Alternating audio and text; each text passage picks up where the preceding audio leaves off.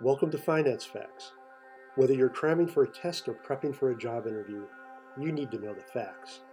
Finance Facts. What is Basel I? A phrase from risk management you should know about is Basel I.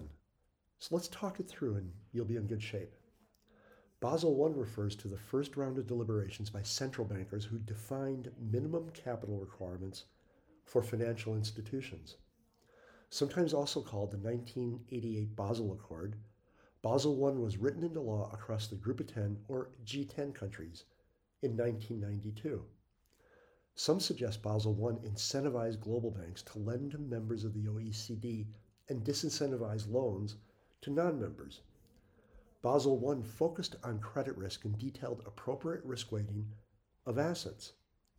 Assets of banks were classified and grouped into 5 categories according to credit risk, and each carried risk weightings ranging from 0 to 20% to 50% to 100%.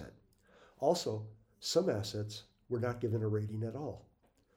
Basel I required banks with international exposure to hold capital equal to 8% of their risk-weighted assets.